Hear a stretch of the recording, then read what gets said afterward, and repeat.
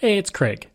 I just wanted to let you know that you can listen to Canadian History X early and ad-free on Amazon Music, included with Prime.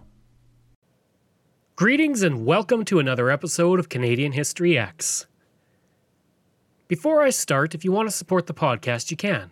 For only $3 a month, you can support the podcast. Just go to patreon.com/CanadaEHX. I do this full-time, so every dollar helps. I would also like to give a shout out to the Advent of Computing podcast. My background is actually computers. I did spend some time as a journalist, roughly a decade, but before that I used to be a network administrator, making networks for the diamond mines in northern Canada. So this is a really interesting podcast to me because I've been around computers since my Tandy 1000 back in 1990. So go check it out. It's on all podcast platforms. Now today, I'm looking at the Kanesatake Resistance, which began on July 11th, although technically in April, 1990, and lasted for 78 days, until September 26th. Over the course of those days, one person would die, and the issues relating to the use of Indigenous land would be thrust to the forefront of the Canadian news cycle.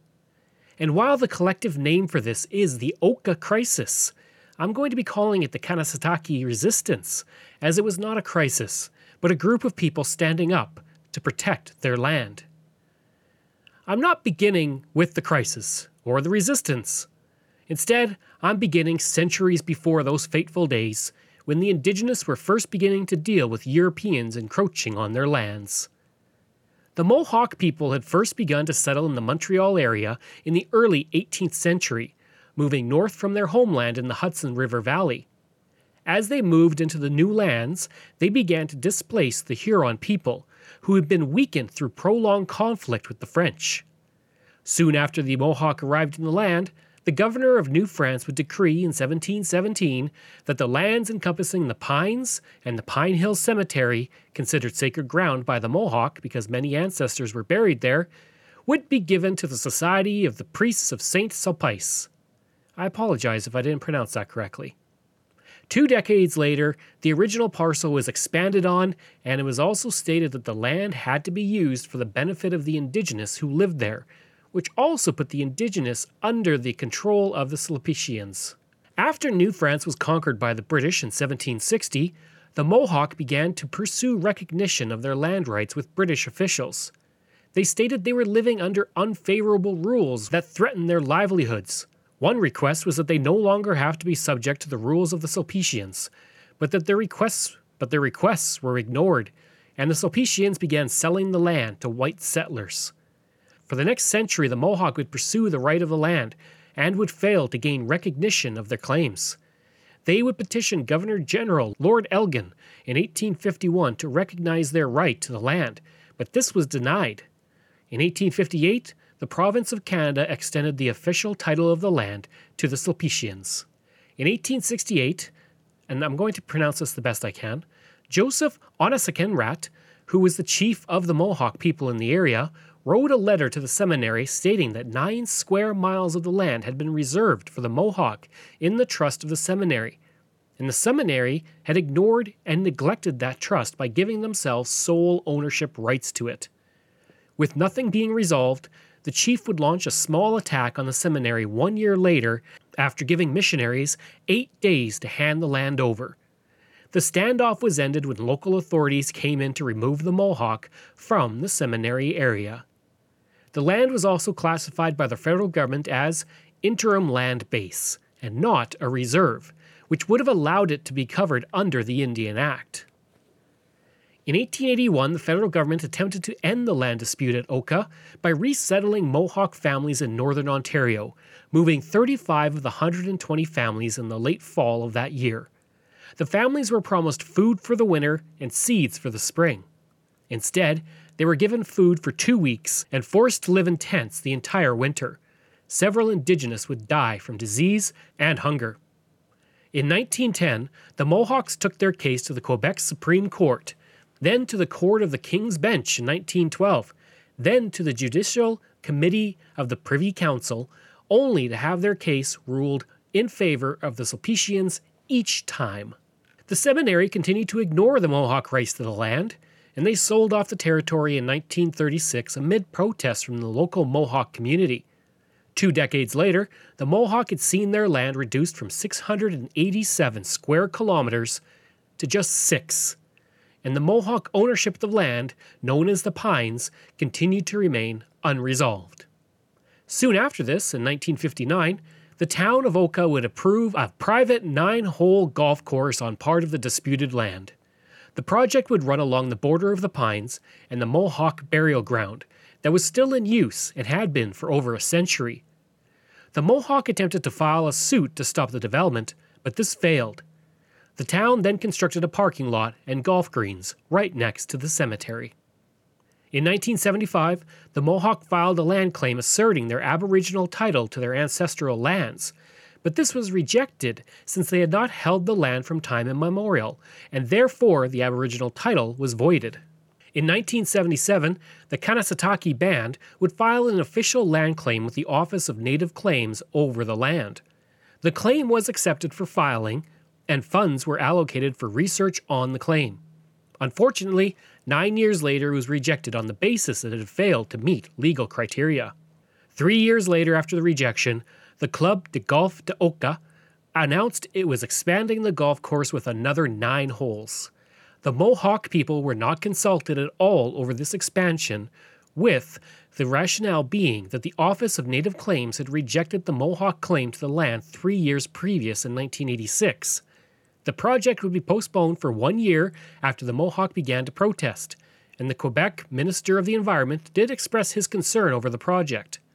This led to negotiations pending a court ruling on the legality of the development.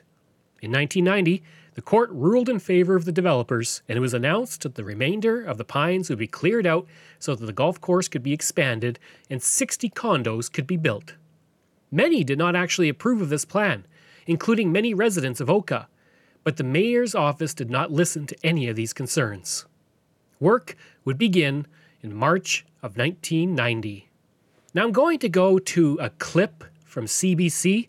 In fact, I'm going to be having a few clips through this entire episode, and I would like to warn anybody listening that, unusual for my podcast where I don't actually usually swear, there is some swearing in the news clips. So let's go to April when things started to heat up. They marched on land they say is theirs, 200 Mohawks from the Kanesatake Reservation. They're protesting plans to expand the golf course in Oka. The Mohawks say the plan encroaches on their land. Even the golf course is ours too, but was illegally taken from us through a private bill that was passed in 1959. Grand Chief Clarence Simon says the golf club is just part of the claim. It covers the Mirabel, Saint Eustache, Two Mountains, Oka, Saint Placide, Saint Benoit, Saint Hermas, all the local areas that will be receiving a notice that we are here claiming this land. The Mohawks say they need the land. Their population is young and expanding. I am fighting for the land for my children. But for the time being, Jean Ouellet says the land belongs to the municipality. The mayor says the ownership question must be settled by the federal government. We think the land belongs to us, and he says or pretends that the land belongs to the Mohawk. But we'll ask the federal government to really sit down with us and try to settle this point once and for all. The Mohawks ended their march here. This is where the golf course will be. It covers 60 acres of land.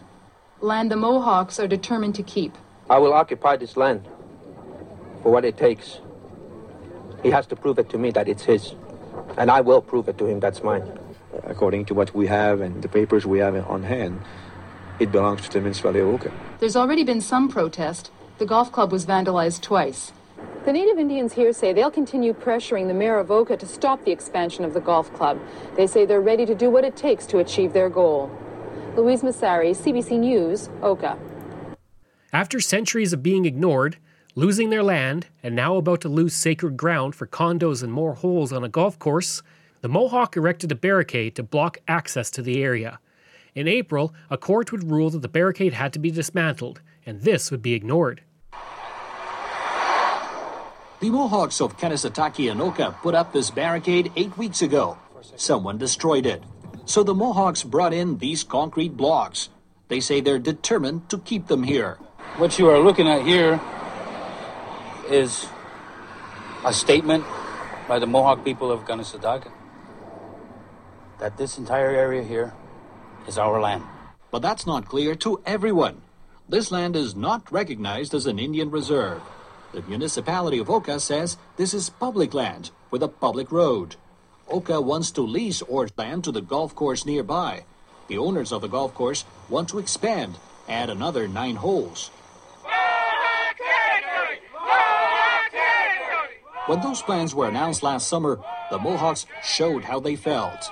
The federal government stepped in. Negotiations started, but they broke down in November. Now the Mohawks say they've surrounded the area with 24-hour surveillance, scouts, CB radios, car patrols. Yesterday, the municipality of Oka took out an injunction against the Mohawks. It says they must remove the blockade and the signs. For sure, we don't wish any confrontation. And the possibility is there. Yes, the possibility is there. We're afraid of it, but what can we do? I mean, we can't stand while public roads are blocked. If I have to die for Mohawk territory, I will. But I ain't going alone. Are you armed? No. But the Creator will provide. Oka municipal employees have orders to remove the barricade over the weekend or on Monday at the latest. They say if they encounter any resistance, they will call the Quebec Police Force. Paul Carvalho, CBC News, Oka. A second court order would be issued on June 29, 1990, and that too would be ignored.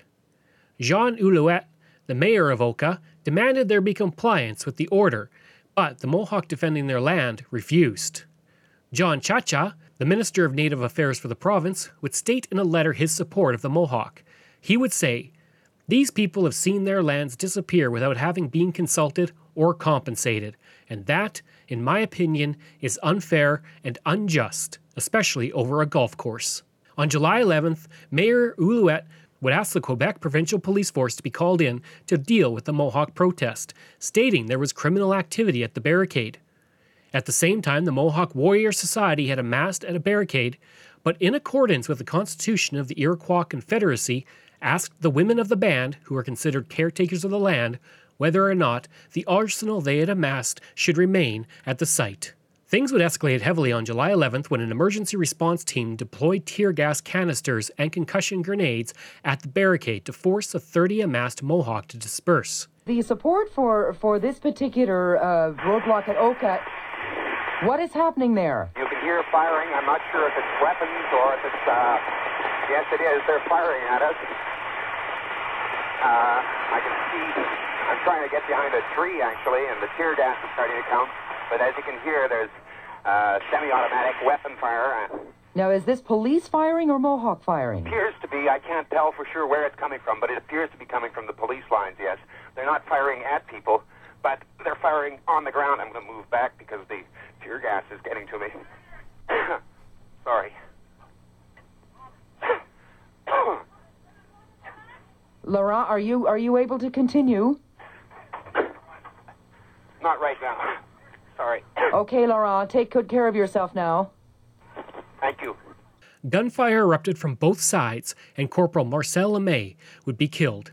An inquest would find that the bullet that struck and killed him had hit him in the left side below the armpit in an area not covered by the bulletproof vest. Prior to this, there were claims that the Mohawk had deliberately shot him in the face, and it is not actually known which side actually killed him with the bullet. After 15 minutes, the police fell back, leaving 6 cruisers and a bulldozer. The 30 armed Mohawk would soon be joined by 70 other Mohawk. The number would eventually increase to 600, with the Mohawk seizing 4 police cars and a front-end loader that they used to crush the cars and form a barricade across the highway. The Mohawk would then choose Ellen Gabriel, who was chosen by the Kanesatake Nation as the official spokesperson of the resistance. Good evening. It was a bloody day at the Mohawk Indian community in Oka, Quebec, near Montreal. Provincial police in riot gear stormed the barricades the Mohawks had set up. There were clouds of tear gas, a hail of bullets, and in the midst of the battle, a policeman was killed.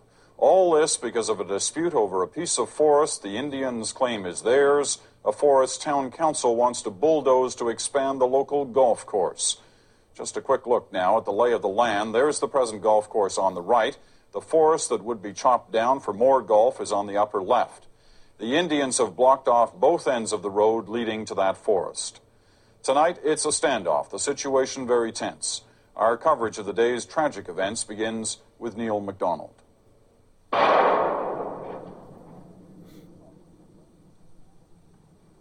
The Quebec Police Force SWAT team moved in at dawn, trying to enforce the court order despite the provincial government's stated sympathy for the Indians of Oka. And if ever a police operation was to go tragically wrong, it was this one.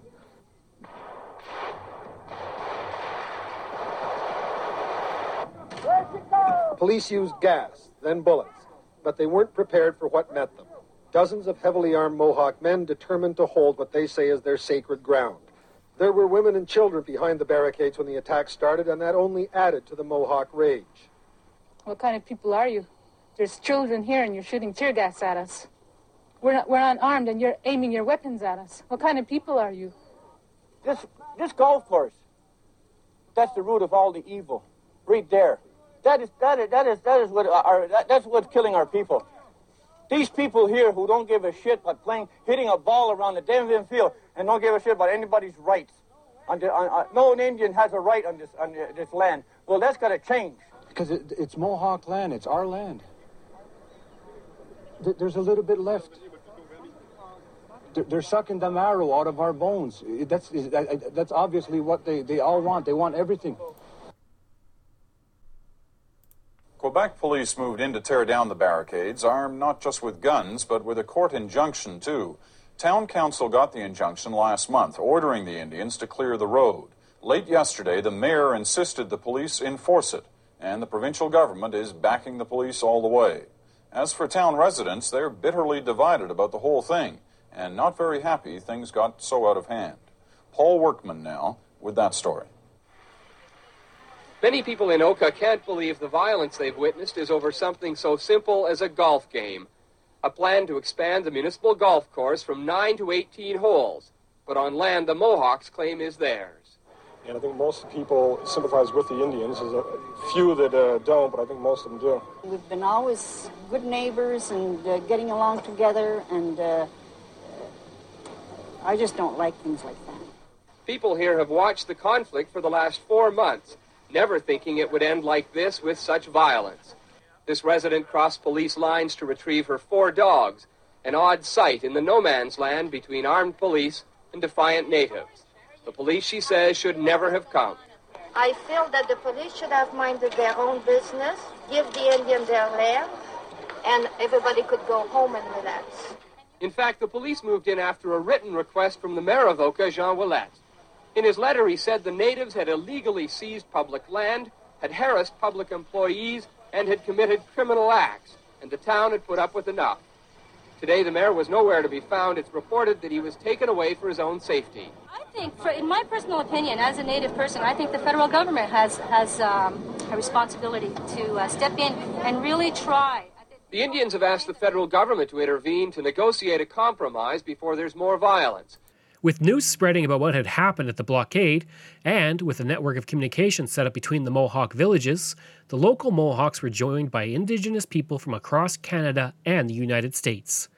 The Mohawk were still told to dismantle the barricade, and they continued to refuse. The provincial police force would erect its own blockades on Highway 344 to restrict access to Oka, and the Mohawks would erect a barricade over Mercier Bridge in solidarity with the Oka Mohawks. This blockade sealed off a major access point between the island of Montreal and the southern suburbs of the city. This blockade would result in the violent confrontations between the Mohawk and the commuters in Montreal.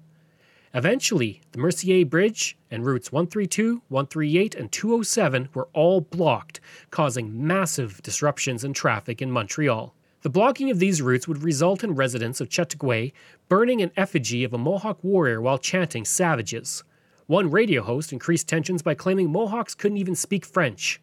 In another incident, an estimated crowd of 10,000 people marched through Chateauguay, demanding the blockade on the bridge be removed. That being said, many people sympathize with the Mohawks across Canada. Indigenous people organized their own protests and blockades, and in British Columbia, roads and railways were blocked, bringing transcontinental traffic to a standstill. On August 8th, Premier Robert Barroso would hold a press conference and announce that he was requesting federal military support. Prime Minister Brian Mulroney was reluctant to have the Canadian forces involved, but under the National Defence Act, the Solicitor General of Quebec had the right to get armed forces to maintain law and order. On August 14th, the RCMP would take over control of the situation from the provincial police force, but they were prohibited from using force. Quebec-based troops were then at the blockades supporting provincial authorities. With the Royal 22nd Regiment taking over 3 barricades and arriving at the final barricade leading to the disputed area. The troops then reduced the no man's land implemented by the provincial police from 1.5 kilometers to 5 meters. Troops were then deployed at staging areas around Montreal, and aircraft flew photo missions over Mohawk territory to gather intelligence. In all, 4,000 troops were deployed, and the operation was so extensive that it used up the national stockpile of barbed wire. To put this deployment in perspective, during the Persian Gulf War, 2,700 Canadian troops were deployed at its peak. Despite the escalation and display of force by troops and the increased Mohawk presence, no shots were exchanged. Good evening. At one point, there were as many as 12 native barricades in Quebec, but tonight only one is still standing. It's the one that triggered the whole dispute, the one that Quebec police tried to storm 53 days ago, the one in Oka. Mohawks erected that barricade last March. They were trying to prevent the town from expanding a 9-hole golf course on what they claim is ancestral land. Tonight, the barricade is completely surrounded by the Canadian Army. The soldiers have dug themselves in after a day of high tension and drama. It all began at about 1 o'clock Eastern Time this afternoon. Army units moved in here at a location the Mohawks refer to as the North Pole. Soldiers also took this barricade on the western edge of the community. Then they pressed on toward the final blockade. It all seemed pretty easy, that is, until they reached the center of the Indian land and things came to a dramatic climax. The CBC's Neil MacDonald was there. Instead of moving on the Oka barricades by road, the Army chose the terrain it likes best, the forest, moving in from behind, coming in the back way. When they rolled, it was swift. The warriors met them on a dirt road deep inside the Indian territory.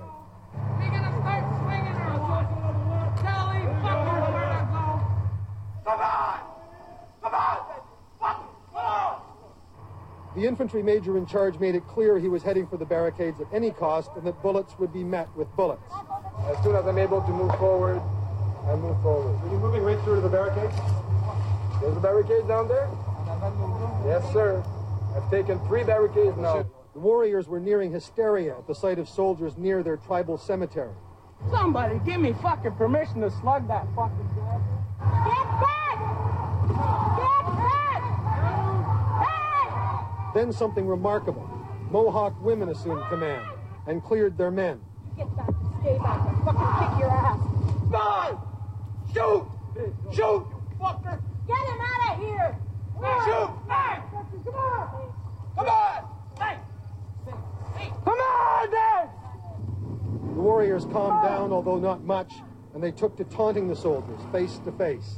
I must be number 1 on the list here, or you're number 1 on my list too. A little bit nervous, perhaps? You think? You nervous? Should be.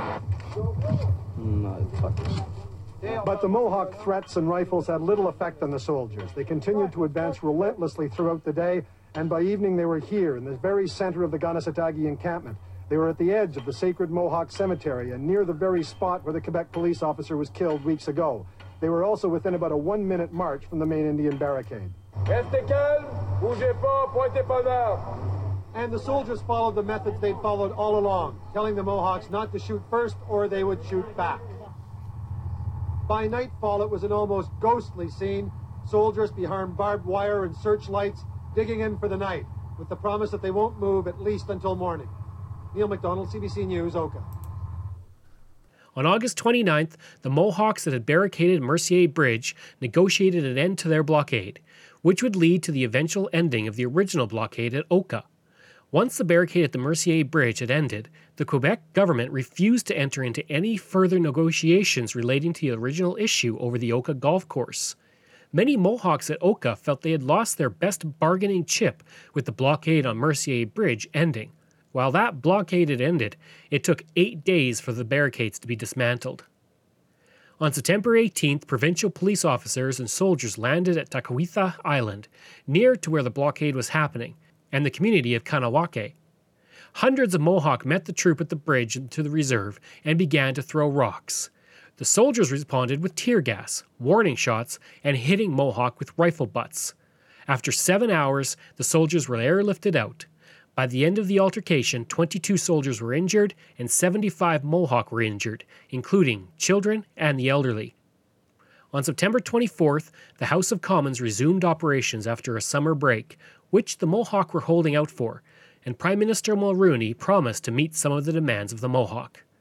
On September 25th, a man walked around the perimeter of the blockade with a stick, setting off flares that had been installed by the Canadian forces to alert them to anyone fleeing the area. The soldiers would then turn a water hose on the man, but they were unable to disperse the crowd around him. The crowd then began throwing water balloons at the soldiers. On September 26th, the barricade would end, when 30 men, 16 women, and 6 children suddenly left the center they had been staying in and arrived at Army Command. The Army was surprised by the sudden appearance of the individuals, and in the confusion, one soldier stabbed Wanique Horn Miller in the chest with a bayonet. She had been carrying her 4-year-old sister.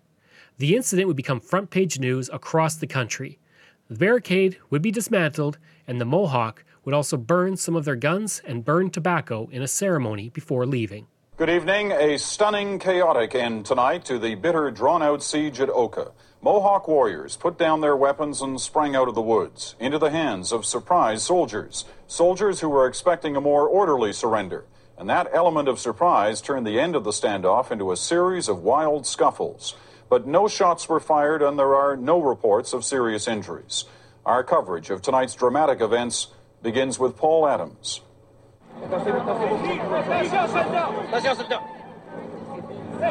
To begin with, it seemed almost nonchalant. The first few Mohawks out of the compound just started down the hill towards the town of Oka. What the fuck you got the knife for? Hey, this guy's got a knife. Stop! You're arrested! Show me. Go! Then warriors began to emerge, showing defiance instead of surrendering to the army as they were expected to do. Fucking guy wants to stab an unarmed guard, man. Get together! The army was clearly unready for this disorganized exit.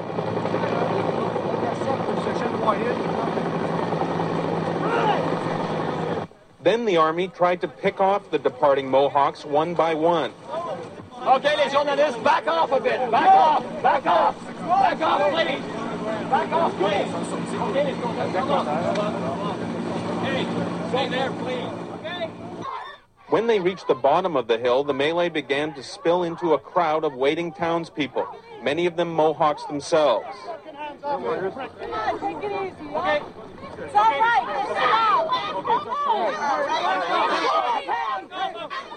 But managed to get through the army lines, walked smack into the arms of the waiting Quebec police.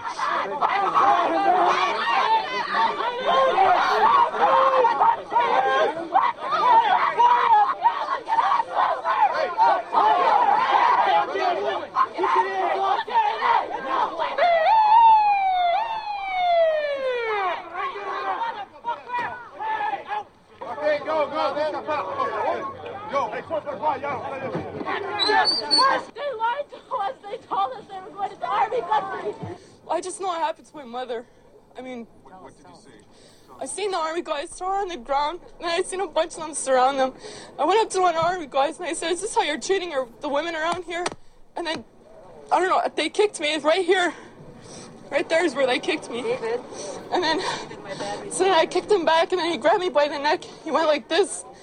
No, I didn't know if he was gonna choke me or whatever, but then he just grabbed me here, and then he took my gold chain off, and from there I started hitting him.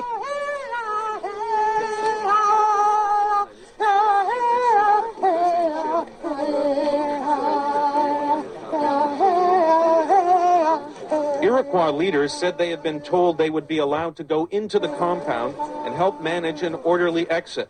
They accused the army of a double cross. I think something went wrong right in the beginning, that our guys didn't trust what was happening, and this is what happened. They must have felt a double cross or something coming down, so we'll see. The army defended what it had done. But they were supposed to walk out at that point, were they? I don't say that we're not ready for that. It was not the planned thing. But I think that we react really fast to the situation. And as you saw, we were able to contain them inside the military perimeter, which is the limit is where you're standing right. After about 2 hours, the Army and police finally regained control. The Mohawks still inside the Army lines were gradually subdued and put on buses. The Army said there were over 50 people taken away from the warrior camp, including 23 warriors. By 9:30 tonight, the Army was beginning to pull out at the end of their 2.5-month siege. Paul Adams, CBC News, Oka. Following the end of the blockade, several Indigenous Mohawk would be charged, including Ronaldo Castlepro, who had been beaten by officers after his arrest. 3 of the officers would be suspended without pay, but the case took so long the ruling came after they had already left the force. 2 others were suspended but not charged. Castlepro, who also went by Ronald Cross during the blockade, would spend 6 years in prison for assault and weapons charges before dying of a heart attack in 1999. Tracy Cross, the brother of Ronaldo, would be the best man at the wedding of Francine LeMay, the sister of Corporal LeMay, who had died during the blockade. Francine had reached out to Cross after reading At the Wood's Edge, A History of the Region, and she had reconciled with the Mohawk community. Another 4 Mohawk warriors would be charged with crimes including assault and theft, but none would spend time in prison. Wanique Horn Miller, the woman stabbed by a soldier at the end of the Resistance, would become co-captain of Canada's first Olympic women's water polo team, and she would win a gold medal at the 1999 Pan American Games. Today, she is an activist for Indigenous rights and a prominent role model and mentor for Indigenous children. In 2015, the Canadian Association for the Advancement of Women in Sport and Physical Activity named her one of the country's most influential women in sport. After the Resistance, she would carry the flame in the 1991 Sacred Run Canada, and then again in the Sacred Run North America in 1992. In 2017, she became the Director of Community Engagement for the National Inquiry into Missing and Murdered Indigenous Women and Girls. Then there is that incredibly famous photo of 2 men facing each other, one a soldier and one an Indigenous warrior. Called Face to Face, it features Canadian Private Patrick Cloutier and Anishinaabe warrior Brad LaRocque staring at each other on September 1st, 1990. It has become one of the most famous pictures in Canadian history, with some saying it is one of the top 5 Canadian photos ever taken. LaRocque had been studying at the University of Saskatchewan, but went to the blockade in the summer to support the Mohawk people. His nickname was apparently Freddy Krueger, but the reporters at the blockade said he was a very soft-spoken man. After the conflict, he would remain in Montreal for some time before moving back to Saskatchewan. Patrick Cloutier was a 19-year-old private in the Canadian Forces at the time, and after the photo was published, many who had opposed the blockade called him a national hero, with the Globe and Mail going so far as to say he was similar to the man who stared down a Red Army tank in Tiananmen Square. After the photo was taken, Cloutier was promoted to Master Corporal. His life would hit some rough patches after the photo, unfortunately. In 1992, he was demoted to private and had to serve 45 days in an Edmonton prison for cocaine use. He would serve in the Canadian military during the war in Bosnia, and he would see many of his fellow soldiers commit suicide upon his return. He would be discharged in 1993 after being found guilty of impaired driving and causing bodily harm. In 1995, he would appear in a softcore porno film that parodied the events that happened at Oka. Today, he works for the Canadian Coast Guard. Years after the Resistance, he would state that he never supported the building of the golf course, saying, "I was for the Indians. I spent a lot of time in Nunavut and with the First Nations. They're my favorite people." The military would use the photo of the 2 men staring at each other as a recruitment tool, and Indigenous activists use it as a photograph to symbolize strength and resistance. As for the golf course expansion, it never happened. The land was purchased by the federal government for $5.3 million. In 2001, the Kanesatake Interim Land-Based Governance Act would confirm the land in question was to be reserved for the Mohawk of the area, but it did not designate the land as a reserve, though, and there has been no transfer of the land to the Mohawk people.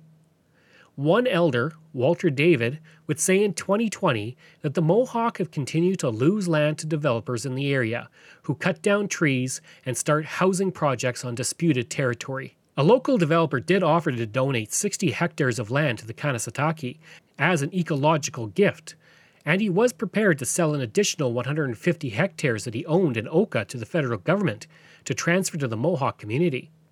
This issue would spark new tensions, with Oka's mayor, Pascal Quevillon, stating that such a land transfer would encircle Oka by the Kanesatake, which would lead to declining property values, illegal garbage dumping, and an expansion of cannabis and cigarette merchants. The mayor would later apologize for the comments. A national First Nations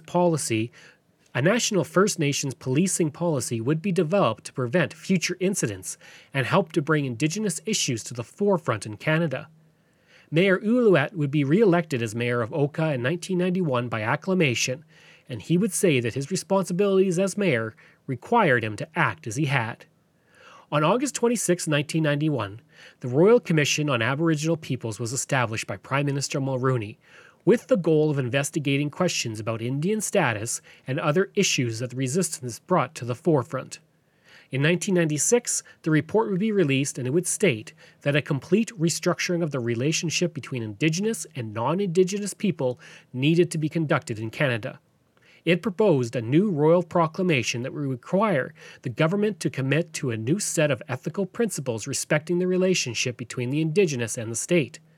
This new relationship would have to acknowledge and respect Indigenous cultures, values, and the historic origins of Indigenous nationhood and inherent right to Indigenous self-determination. Unfortunately, most of the recommendations would not be implemented by the federal government. While the recommendations would mostly not be implemented, the resistance did bring about some change in other ways. It would contribute to a new agreement between the Indigenous people and governments. It would also result in the federal and provincial governments developing greater awareness of the rights of Indigenous land and the need to consult Indigenous when it came to development. The Kanesatake resistance would also inspire Indigenous across Canada to take action in their own ways, including making demands for an inquiry into the missing and murdered Indigenous women and girls in Canada, the Idle No More, and serving as a general awakening to Indigenous movements not only in Canada, but across the world. I hope you enjoyed that episode and our look at the Kanesatake resistance. If you did, please leave a rating and review. You can email me at craig@canadaehx.com, and you can find hundreds of articles on my website. Just go to canadaehx.com. And of course, you can support the podcast for $3 a month or more. Just go to patreon.com/CanadaEHX. Information comes from Canadian Encyclopedia, CBC, Wikipedia, Global News, and Valor Canada. Thanks, and we'll see you again next time.